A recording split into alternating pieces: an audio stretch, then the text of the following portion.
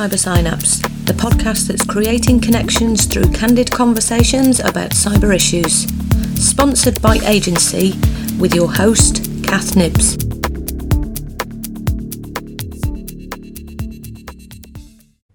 Welcome to this week's episode. This week I'm joined by Jocelyn Brewer, who is a psychologist out in Australia. So it's a short, sharp drop in this week to introduce the episode because I'm just about to record another podcast interview. And it's a beautiful sunny day. We've had quite a bit of rain in England, I believe, which most people are very happy about. I've stayed off social media because everybody seems to be updating about the rain.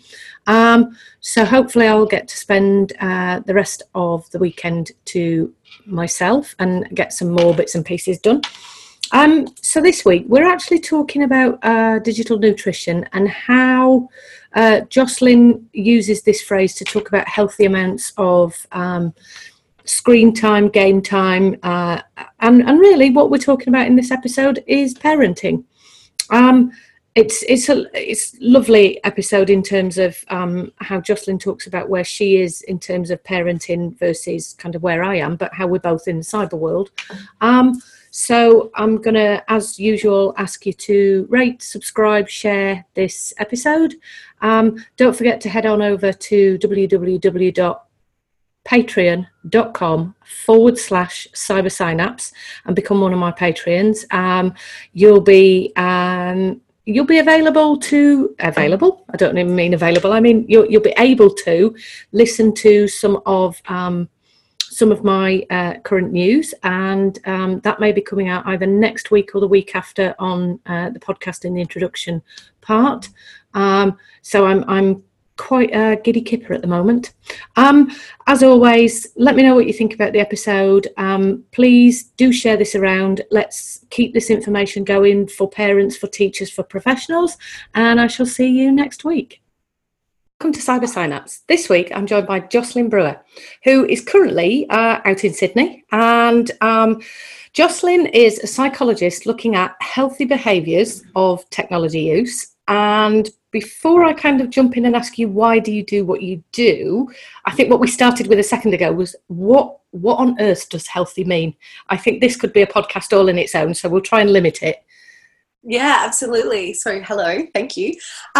What is healthy these days? And I guess when I talk to families and I talk to kids or even adults, this is about tuning in to what works for you and what helps you stay aligned with your values and reach your goals and, realize your dreams and all those kind of woo-woo things. So it's about that balance, even though I'm stepping away from talking about balance because that seems really, really difficult.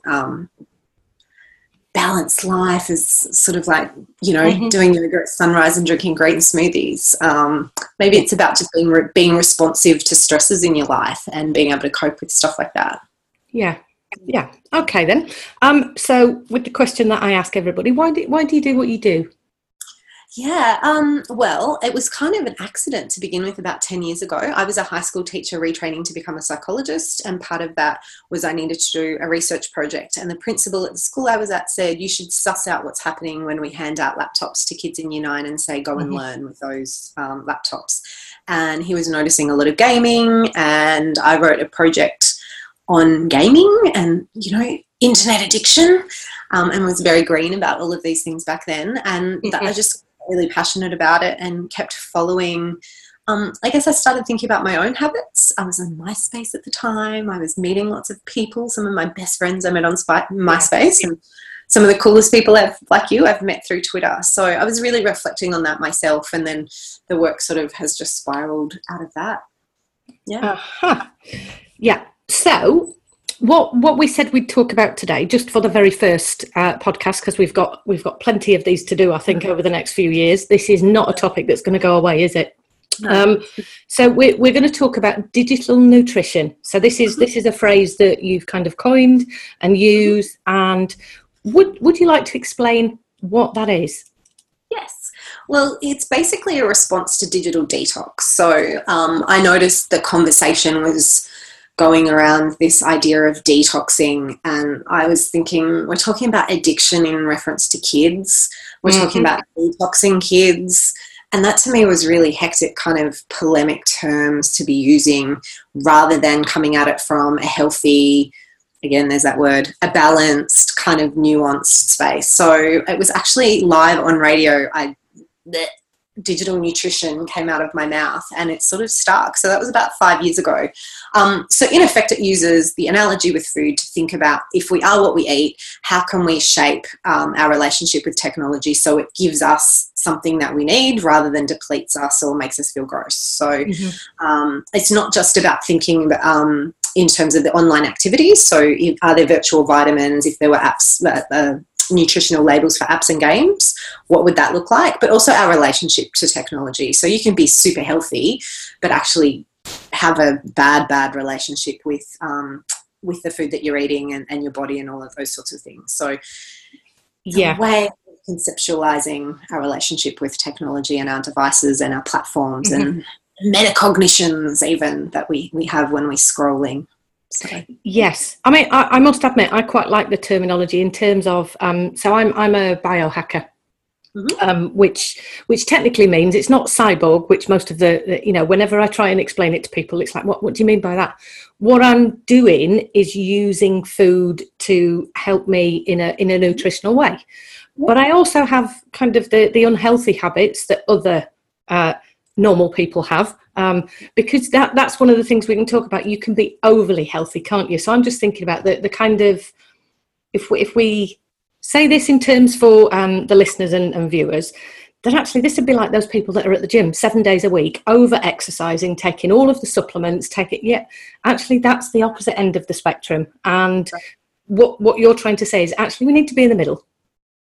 Yeah. So there's positive addictions, I guess, and you do see those people, or I see those people at the gym all the time. And there's, different places on the spectrum to sit around health. And that will, depend on, at the moment in Sydney, it's bloody cold, probably not by your standard, but, and so we respond to things differently at different times of the year, when we're stressed about different things, when we're not stressed. You might find that you're playing a lot more Fortnite in the school holidays like we've just had, because it is winter, rather than in the summer holidays where you are more likely to be at the beach and out and about and doing those good things, healthy things, real life things. I'm actually, this takes me back to the book of, so I've interviewed Pat Markey. I'm going to try and get hold of Chris Ferguson. That I must admit, these academics are like Scarlet Pimpernels when you try and pin them down. But I won't give up. But the thing that they talk about in their books is how certain weathers, but certain games, and actually how when the game first comes out, everybody kind of rushes inside to play the game. And you might only be looking at a week for these campaigns now. And then what happens is then the children go back to what they were doing beforehand. And I think we're getting a little bit of this with Fortnite. So I am interviewing somebody later on this week. And we're going to talk about gaming addiction, all of the words I hate. But this is what we're saying, actually. It's okay to have that kind of, I want to call it a concertinaed play, where you kind of wrap it all up in a weekend, because actually that's what these children are doing, is competing. And you know what I did in the 90s when like a new Tori Amos album came out? I lay on my bed and listened to that album over and over and over again, probably for, a week maybe. And then I went, okay, I'm sick of this. What's next? And it was like Smashing Pumpkins or, whatever emo thing was next. So, you say gaming addiction, I say I listened to heaps of music and I turned out okay. Yes, one of my favourite lines, and it's gone in a blog, it's gone in my book, I don't know how many times, is about never, ever, ever have I heard anybody in the 1980s have telephone communication disorder. Right. Even if we were stuck at the wall to it, the ones with the wires and so on. Never did that happen. So part of me understands that it's hyperbole, and the other part of me goes, it's scaremongering, but also we don't know what we're talking about at the moment in terms of long-term effects, and yet here we are, the media, some of the IGN stuff. Absolutely. Who I had the pleasure of experiencing in Sydney last week with her graphs and her correlational data. Funnily enough, there's beginning to be a bit of a trend in this podcast. I don't know whether I have a slight bias in terms of the people I've interviewed so far all share the same opinion. So part of my curiosity is I wonder what it would be like to have her on the podcast. Anyway, that's my own thinking out loud there. Yeah, and absolutely extend that invitation. I mean, we could talk a lot about that, because I was very surprised in Australia that some peak organisations featured her and supported that event, and there was a bit of a pushback, I guess, around the science that it was representing, given that Australia has some remarkable researchers and we do some really cool stuff here. Absolutely. The conversation could have been a lot more than let's limit screen time to 2 hours a day, because I sort of go, really, 2 hours? Where did that 2 hours come from? Show me the research. Well, that's the APA, isn't it, that decided that toddlers and children under whatever it was, because I did this in my but the review of the research, when you actually dig into the research, it shows that we're not really looking at tablet technology and the play that exists around that. And I just find it really amazing that time after time it's two rounded hours, not an hour and 37 minutes or 2 hours and 14 seconds or whatever. It's 2 hours. So in my book, I've talked about how we measure this screen time. So would we include billboards at the airport? Would we include the whiteboard at school? Because one of the things I like to do in training is go to everybody now. By the end of the day, you're all going to have screen addiction disorder, because obviously I'm showing you the PowerPoint on a screen. And what I loved about the talk, right, is join the conversation and hashtag this thing, because while we're talking about disconnect and, think about the impacts, we're also saying, please engage with the conversation and be a part of this movement. So again, even that I find really very murky. We talk about teenagers wanting likes and being obsessed with that, reinforcement, but that's what drives the media. That's what drives all of the headlines that we read, isn't it? It's a little bit immature. Well, this is what I say to young people, where you get the blame from the media, actually, they're doing exactly the same as you, but they're looking for numbers of views and then who uses that and who shares that video and who. I said, so actually, you might want 42 likes, because I believe that's the miracle number for whether your picture stays up or not. But there's also something about, I wonder what the media companies consider is their number of, right, now we've hit, 5,000 views. Does that make it a verifiable story? And does that mean we can now use that as our evidence going forward? And I'm like, wow, that's just what teenagers are being, in inverted commas, blamed for. Yeah. And I guess the media aren't even as savvy enough to look at their comments and say, well, X number were negative and pushed back on whatever was in our sensational story. Whereas kids, if they get a negative comment, are like, oh, what have I done? And they really take that criticism or feedback to heart. Whereas for the media, it's like, who cares? We've got 30,000 comments. We're not interested in it if most of that was blowback telling us we were doing bad science and, sharing fake news. So there's a lot of, that's where all the digital literacy and the really interesting kind of teaching stuff can really happen. And it's not just about kids learning this stuff. It's about parents. It's about us. It's about everyone sort of getting on board to say, hold on, that doesn't sound quite right. Is there more to think about with this? And although it is terribly human, that's interesting, terribly human to kind of err on the side of premature conclusions without looking at the evidence to go, oh, hang on, that might be a maybe. So in transactional analysis, one of the things we talk about are the yes and the no answers, but actually there's a maybe before you get to the yes and the no. And human beings don't like that bit in the middle. They kind of just pick the yes or the no. Yeah. We're not very good with grey and uncertainty. No, and to be perfectly honest, that's where all of the growth, the excitement, the curiosity, that's where it all lays. I'm like, I'm in the middle. This is, what did I get called the other week? Was it a hippie sorceress or something? Because I'm just way in the middle. Wow. And I was like, wow, okay. Don't know whether to take that as a compliment or whatever, but hey, that's where I'm at, baby. Yeah. So how do you think we can educate, get this message, bearing in mind we've just talked about that the media would like to do what they like to do. How do you think we can combat or make equal on this healthy digital nutrition. Going for the middle road here, Jocelyn. How can we do this?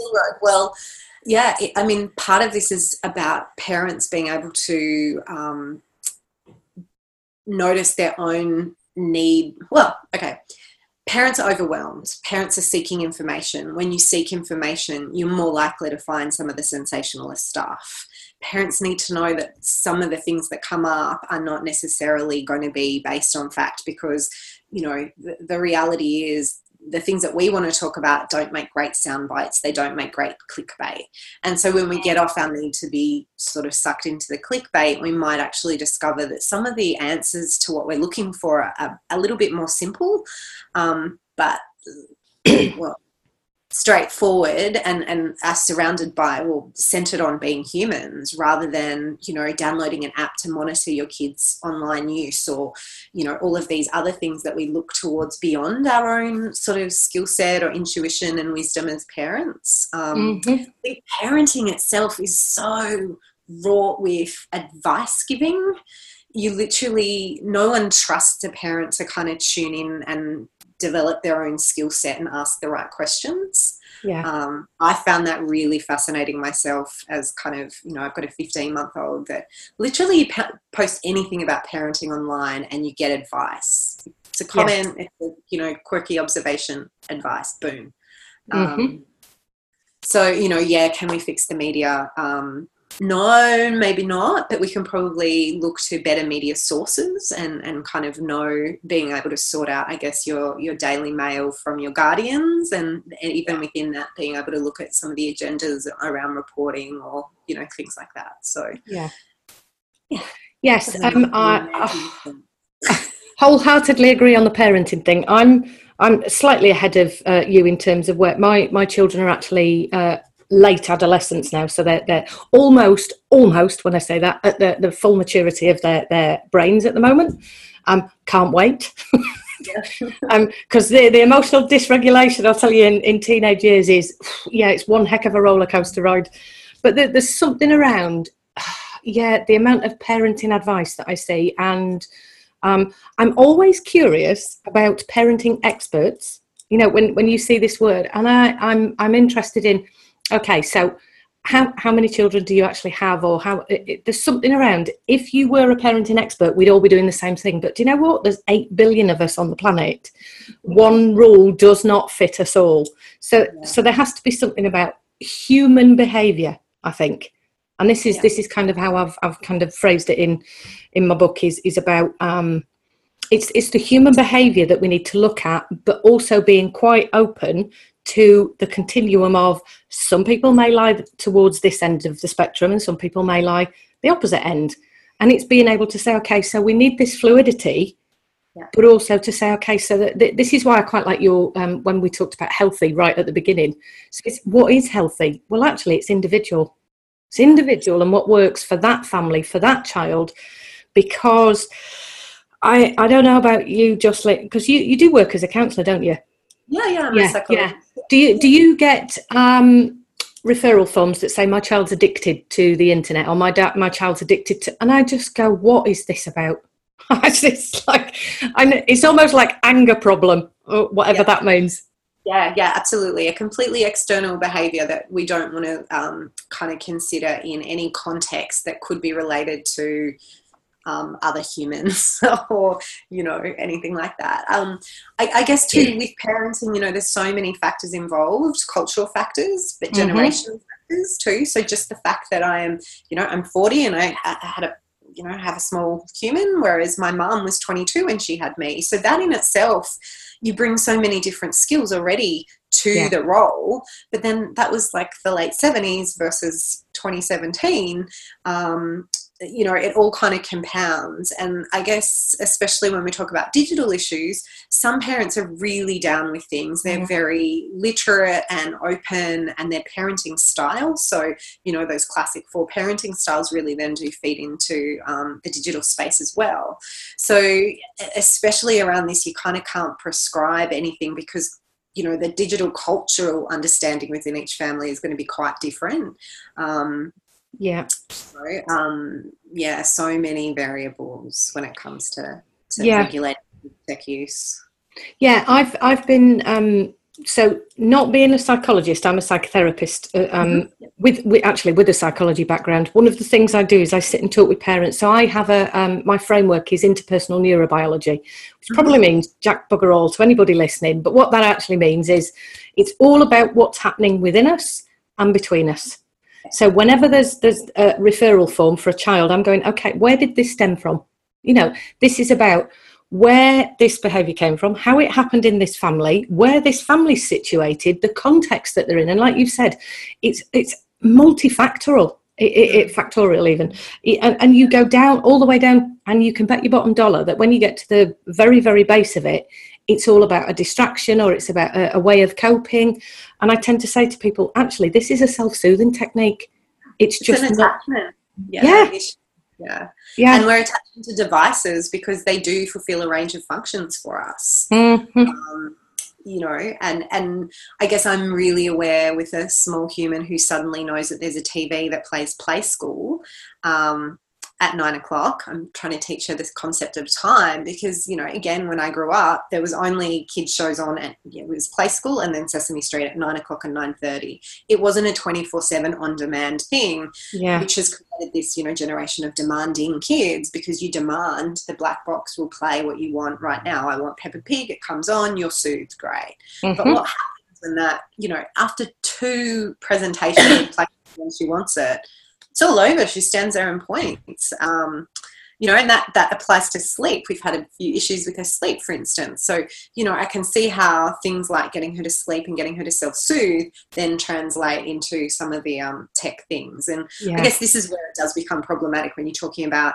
a super little, you know, adaptive brain versus, you know, a 30-year-old who is choosing to play a game or, you know, sink into social media rather than making better choices. Yeah. Well, that ties nicely into kind of what I was talking with Joanna about the other week in terms of, so I was just thinking then that's Walter Mischel's marshmallow test, isn't it? Delayed gratification and how, and actually I've tried to explain to some parents that actually your child may not have been a wait for 2 marshmallows child anyway. And I suspect that what we might see in our practices are the children who would have eaten the marshmallow just because there's 1 marshmallow rather than waiting for the second. And because, like, the marshmallow isn't relevant to you. Like, you don't care about the marshmallow, right? You're presuming that the currency of marshmallow is something. Whereas you might find that if you presented, do you want 10 minutes of Fortnite now or do you want, and I'm using Fortnite because, hey, let's stay topical. If you want 20 minutes of, you know, insert the next Fortnite, that's going to be even better later. And most kids will not want to delay that gratification because, again, they don't get the sense of time. They don't. Do you remember when you learned that, I don't know if you guys have 60 minutes in the UK, but I remember when I learned that 60 minutes was like an hour and that was forever. It wasn't just like one time around. So the concept of time for kids is another big thing when you're talking about addiction or, you know, tantrums when they're coming offline, because if you kind of say 5 more minutes, kids don't really get what that is, but they get that it's a red light, it's a warning signal, and, you know, their brain gets hijacked into freaking out and having that tantrum. Absolutely. The example I give is you would never run onto the soccer pitch halfway through, you know, a quarter and say 5 more minutes, my kid's coming off. You know, I've just arbitrarily decided that the soccer game's over. The soccer game has, you know, really distinct quarters and you play as a team. And that's what parents sometimes don't understand about the online space. Yeah, and that's, I think, I don't know if I said it to Joanne last week. I know I definitely did on a podcast in America. I call it the spaghetti test. And I said to parents, you know how long it takes to cook spaghetti. And you get into this little battle about, they will go 12 minutes. And I go, but what about al dente? And then you have this, well, it could be 10 minutes. Well, it could be 12. And I go, so even spaghetti doesn't have a time limit. These games are also very, very similar. They might be in the middle of a campaign. They might be just about to capture the flag. And if you say, come off now, they're not going to get to complete. And there's also an issue about when you don't get to complete something for a child, it leaves a massive feeling of anxiety. And this is where I go into all the brain science and talk about how the amygdala kicks off and blah, blah, blah. And that's kind of how I'm explaining it to parents. And hopefully by the time I stop distracting myself with other things and get this book finished, that's really what I've done, is I've put all of the brain science in there in a way that parents can understand. That this isn't about your child being abnormal, having anger problems. It's about the fact that there's been an interaction which you don't understand part of. Yeah. And it's about understanding. The brain doesn't have the capacity to take on and process what you're telling them without having that, little conniption and that little behavioral spurt. And again, I've learned so much from my kid in terms of she cries, but it's a protest cry because she doesn't know how to say, I want to read another book and I want to give you more cuddles. I think, oh my God, she's crying, I have to soothe her. No, that's her way of talking because she hasn't made the words yet. In another 30 years, she'll be saying, I don't want to go to bed, blah, blah, blah. But for now, I've got to listen to that quite differently. And that's, similarly, we have to kind of interpret what kids are saying in lieu of the fact that they don't have that complete brain. When I teach parents emotion regulation stuff, you can see them kind of, their own brains light up. Yeah. Their kids don't have the same brain as them, that you actually go, remember being 7? And remember, like, the joy and the curiosity you brought to the world because you didn't know half the stuff you knew. Yeah. Yes, and also you didn't have the worries about mortgages and everything else and the electricity bill. And actually, those are the things you care about. It's not what a 7-year-old cares about. And for women, mental load is just so massive. Like, imagine you could just outsource your mental load. That would give you kind of like... Well, with the way that technology is going at the moment, and I'm not actually going to give it away. I'm trying to get hold of somebody for a podcast because I think that, we're actually uploading consciousness already. We're taking it out of rats' brains and putting it into another. This has already been done and completed. Oh, is this the CRISPR stuff? There is yes, there's some of the CRISPR stuff. What is her name? Oh, it's the second time her name's gone. Anyway, yeah. I heard a thing about gene editing in rats and, anyway. Yes, well, actually, I do talk about... I try and remember what it was exactly. Yeah, I do talk about other people's podcasts because I'm not... I'm share. Rob Reed does a lot around the cyber stuff. So he did a novel called After On, which is about a temperamental 14-year-old Twitter, although it isn't obviously called Twitter, and it kind of gains consciousness and has... Pascal's rationale and it's an amazing book just as a novel. But then from that, he actually went out and interviewed the people that created some of the information that went into his book. So definitely, I tell everybody go over and listen to Rob Reed's podcast. Obviously, after you've listened to this one, because actually we're in the world with the children and the adults. Because that's one of the things that I am finding is this isn't about interviewing loads and loads of people in technology. This is about really speaking to people who are on the ground with the children, with the adults, with the parents, and saying, hey, this is what we need to be looking at really, because this is where some of the stuff is really fruitful and rich. Yeah, with the schools, I feel that schools really cop the rock in the hard place of the kids and the parents. So a lot of the expectations around some of the roles of parenting are placed on schools, and then all the things that happen in kids' bedrooms with personal devices flow into the classroom and become a real drain on executive resources for them to become these cyber cops who have to run around and play detective on some of those kind of, cyberbullying, sexting issues. So a lot of my work, because I've been a school counsellor, so I've been in schools for 15 years and as a counsellor for 10 in schools, just seeing the impact that the digital space has. Well, it's positively and negatively, there's lots of great stuff that comes out of it.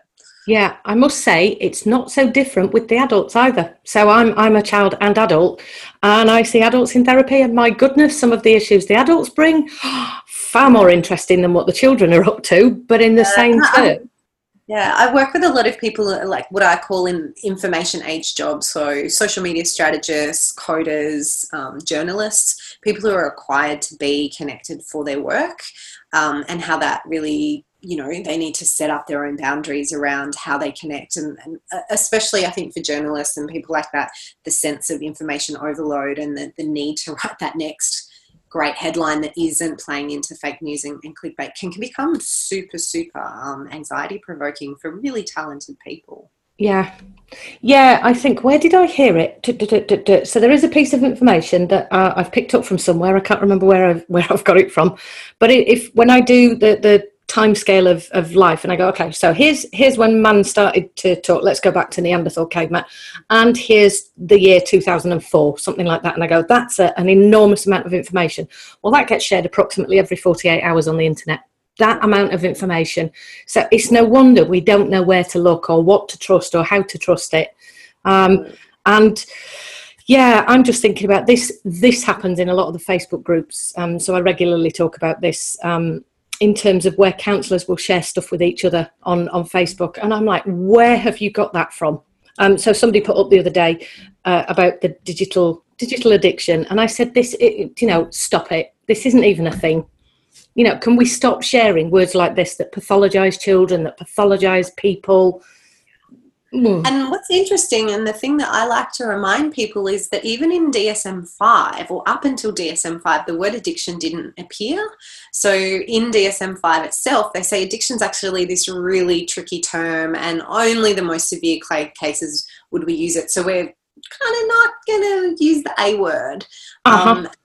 There's a really great article by a guy called Nick Haslam in 2016 about concept creep, and he talks about the idea that all of these concepts like bullying and refugee and addiction have crept into the vernacular and are being misused. It's a really interesting piece that really speaks to the way that any guilty pleasure, or in fact any pleasure, anything that we're doing that we know maybe we should be having some more virtuous time spent, becomes this thing we call addicted. And to me, that's really problematic, especially around, the gaming disorder classification, when we're talking about young people and giving them diagnoses. And then we're also talking about, in Australia, having a My Health record, where any of your health records can sit on a government portal. So if you go from one GP to the other, you will have, seamless treatment. And if you have a 7-year-old being diagnosed with something like this, how's that going to show up when they're 17? We talk about all the data retention stuff and Cambridge Analytica, but then do we trust actually some of these systems and what might happen in the future if, addiction? I think train spotting when I think addiction. Yeah, I mean, okay, slight confession. I think I've said this on another podcast. I've defaced my DSM-5 just for I think it was, so I do a Facebook Live on a Tuesday evening. And yeah, I was talking about why it's not gaming addiction, social media addiction, and I've actually drawn just after that part where it says we need more research, and yeah, it's not a thing. And yet we do have the latest one from the WHO. But I am gonna veer back to what you said a minute ago. This is about healthy. So actually there is a healthy amount of let's call it bad stuff that you can do. And I'm not meaning bad as in shameful. I'm meaning eating too many cream cakes. Well, do you know what? Sometimes it's okay to do that if you then, look after yourself in whatever way. So in terms of my, let's go with biohack in a minute. I sometimes have a drink of wine, but then what I do is I make sure that after that I detox properly. I take the proper routes of eating the correct foods to help me with that. But it doesn't stop me going out and going, do you know what? It's a one-off. Or do you know what? I'm going to have a cream cake today. Or do you know what? I'm going to have a burger. Most of the time I don't have a burger unless, what's it called? A skinny burger or something when you don't have the bread, which I just, then the amount of people that just look at me and they're like, it doesn't matter. Just, I'll just have the salad. Yeah. That's where the context kicks in, right? If the context is that it's Christmas and everybody's eating, and that's kind of part of the cultural thing, is that on that, in that season, you're going to overdo it a bit, then that's quite different to that being what you do when you come home from school because there's nothing else there and you haven't been shown a range of healthy foods, for instance, or because you know, the cheap carbs are the things that your family can afford. That's another thing when we talk about, you know, the digital divide and some of those issues as well. It's just about our access to different things on the menu. Games on the menu, like how many parent presentations do I do when I ask parents about, has anyone heard of Serious Games or Games for Change? No one's heard of that, but they've all heard of the, you know, the big name games. And I equate that to, you know, like the local film industry. Australia has a fantastic little indie film industry, but most people don't get out to see it unless you have a culture within your kind of community of seeing more arty kind of films. So it's just about broadening the diversity of what we participate in, even within social media, the diversity of the hashtags you follow, the people, the communities, the sorts of things that you participate in. It doesn't necessarily have to be good or bad. And there's, I guess there's issues then within going into your own echo chamber and only listening to the same kinds of opinions that you agree with, rather than getting alternative opinions and interacting with people who have completely opposite ideas to you. So the context, I always talk about the idea that the context and the content, the cognitions and the function of the tech use is much more important than just the time alone. And again, you know, an athlete, if we just looked at counting digital calories or, you know, calories, an athlete could consume heaps more calories than, you know, me, who's going to sit on my backside and try and write my thesis for the next 3 months. I would go to the gym, do some yoga and Pilates and all of that, but, you know, I'm not training for the Commonwealth Games or the Olympics or anything. And I think, so it's the second time it's popped in my head, so it must be one of those things I've got to talk about.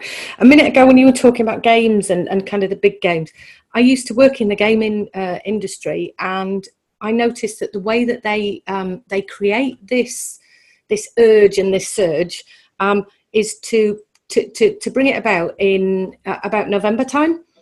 And what happens is then the children do Pester Power. And then what happens is you're bought this brand new, I don't know, spankers, Xbox, PS, whatever it is, the new latest console. And then the games are produced just before Christmas. So it's costing parents an inordinate amount of money, where not only do they have to buy the console, the children don't want to wait for a month. You know, and it's almost like, but Billy's playing it and Tom's playing it. And then if Billy and Tom have played it and you haven't, you're now outed by your social group. And I just think this is such a tough call on parents, but a very, very clever marketing technique. Yeah. And now with things like the free kinds of games, PUBG, Fortnite, all of those, there's not the upfront cost. Sure, there's all the, you know, extra doodads and bits and pieces that kids spend their money on, or kids spend their parents' money on, but they've taken away that kind of barrier to entry for some of us. Absolutely. So I think that's what I might be talking about next week, in terms of when parents get this, that their children get the game and it hasn't cost them anything. Actually, to be, let's call it prestige level with your friends, you've got to start buying the in-pack purchases, you know, and it's almost like, and that's where the money comes as well. So I'm kind of thinking this isn't just about healthy use, it's about healthy financial situations for families. Yeah, but it's also about not just self-regulation, but assertiveness. So being able to teach your kids to be able to say, hey, I'm not going to buy into that, or my parents don't let me do that, and being okay with that, being able to kind of, I'm not totally okay with it. No teen's going to say, oh, I'm not allowed to do that. Isn't this cool? But the communication between kids and their families, I guess, and the way that parents can explain their values and why their values stick, I think is really important. And to some degree, I think parents are really under the pump that they haven't necessarily thought about the impacts. They haven't thought about their values, and they're not necessarily going to die on that hill every time if you've got kids pestering you. The other thing that I know a lot of parents really struggle with is that they set their own boundaries for their household, and that kind of works to some degree. But then when it comes to going for sleepovers or play dates or interacting with other families that have other rules, how do you be okay with that, knowing that your value system and what, you know, you're comfortable with is going to slip, and how do you kind of reconcile that? I think a lot of parents are just really not very good with conflict. And having those tough conversations. And again, that's part of what I teach in a course called Engage. Yeah. Well, that's how I came roundabout to cyber trauma. So I watched my two children growing up with the games and so on. And it was actually when I was working for the gaming company, COD came out, the brand new World War II edition, and I'd got the super duper promo edition and everything to take home and show off. And I'd said no because of their age. And my youngest went round to his friends, and Mum had bought him it, not understanding what it was.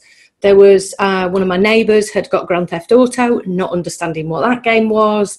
And it was just so interesting to see how parents bought the games, not quite understanding what they were, but also I had to sit with my child and say, okay, this is not okay. This is like when you go to somebody's house and they put a horror on, which also happened to my other child, actually. And I had to say down the phone, go and tell that parent to turn that off immediately because you are not allowed to watch it. And even parents have conversations with each other, right? And yeah.